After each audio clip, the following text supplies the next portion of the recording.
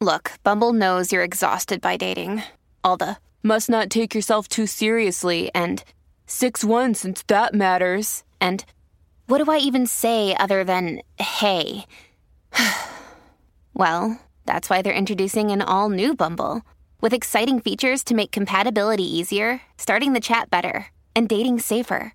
They've changed, so you don't have to. Download the new Bumble now. Good risings. I'm Jackie. And I'm Brian. And this is Grateful Grains.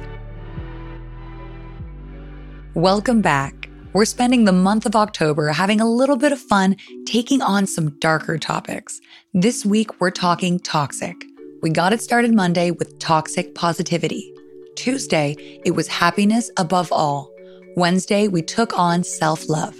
Yesterday, we talked rude. And we're wrapping it up today with lying. Anyone who's been involved with a liar, whether pathological or just generally predisposed to gaslighting, knows how maddening it can be. They can make you feel like you never saw what you know you saw, never heard what you know you heard, never said what you know you said, or just flat out don't have a grasp on reality. At the very least, liars make it impossible to connect, because vulnerability, honest vulnerability, is an indispensable facet of connection. We know lying exists on a great and varied spectrum. People do it for all sorts of reasons: to avoid punishment, as self-protection, or to protect someone else, to avoid embarrassment, to be polite, for gain of every kind, to maintain control, for the sake of maintaining privacy, and sometimes just for the thrill of it. It's reasonable to say that lying is instinctual. We do it as children. We lie to cover up some bad thing we did in order to avoid the repercussions. And we learn to do this at the very same time that we're learning to communicate. It's simple self-preservation.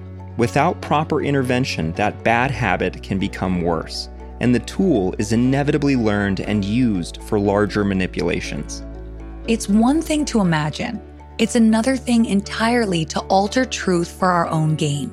Lying over the course of a lifetime is like planting mines. You never know when someone's going to finally trigger one and blow the whole act to shreds. It's a reality that adds another level of anxiety to an already deafening world. So, while it may seem like lying is the best option for self-preservation, in the long run, it's likely to do more harm than good, even if no one ever learns the truth. In that way, lies can become a device of isolation and loneliness. Near unending studies have been conducted on how to suss out when someone is telling a lie. Results show all kinds of signals: body language, eye contact, using objects to separate, even over-explaining. Sometimes the story just isn't adding up, or details change. They're over-explaining for no reason. Ultimately, it's important we trust our own instincts. If it becomes a pattern of behavior and we've attempted to address it, sometimes it's best to pull the plug, even when we don't have absolution. Though lying is rarely the answer, in some cases, it's important to consider whether we're being lied to because of a difference in values. That's to say, someone might be hiding the truth from us because they know we'll perceive a wrongdoing, where they feel no fault or blame. Or maybe they know our reaction will outweigh the circumstances.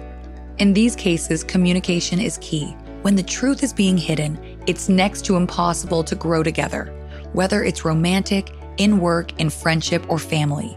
If a little bit of self-reflection leaves us feeling like we might be backing our relationship into a corner with severe rules or reactions, maybe it's time to reconsider our approach.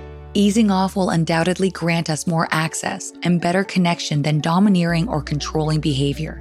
And if we choose the latter, we can rest assured it's only a matter of time before the foundation crumbles.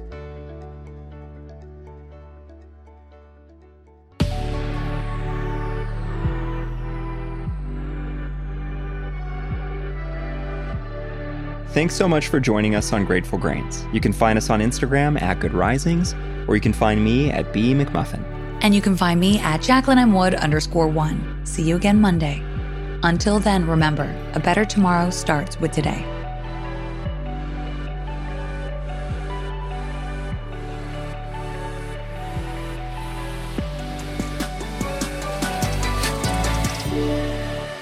Good Risings is presented by Cavalry Audio.